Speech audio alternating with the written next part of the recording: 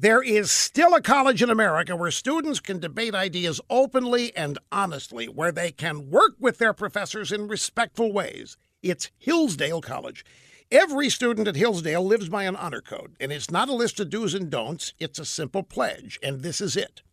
A Hillsdale College student is honorable in conduct, honest in word and deed, dutiful in study and service, and respectful of the rights of others.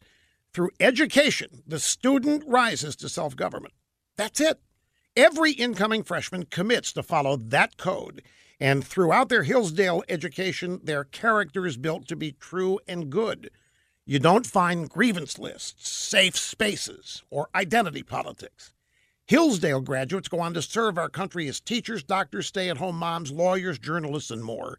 The excellent education they get produces proud, self-confident people. Learn more at rushforhillsdale.com. The incoming chairman of the House Judiciary Committee could not contain himself. On the train, New York to Washington, Acela, Democrat Congressman Jerry Nadler talked strategy on the phone, and his call was overheard. Actually, his calls. And in one of the calls, he laid out plans to impeach Brett Kavanaugh of the Supreme Court and to go after the FBI for doing a half-assed, quote-unquote, job investigating the fake accusations during the Democrat smear campaign. Nadler and his fellow Democrats want to take down Kavanaugh for supposedly lying under oath.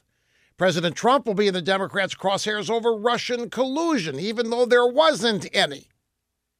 Now, I want every single liberal who voted for Democrats to remember these promises. Your elected Democrats have promised you Brett Kavanaugh's head on a pike. They have promised to humiliate and spank the FBI, and they have promised to take down Trump via impeachment because he stole the election from you and from Hillary. You need to hold these Democrats accountable to you. When they fail to pull all this off, you make them do or try to do what they promised to do. You make them keep going. Do not let them stop trying to get rid of Kavanaugh and Trump. Do you hear me? Keep going, keep going. Do not let Nadler stop this crusade of his. It's important.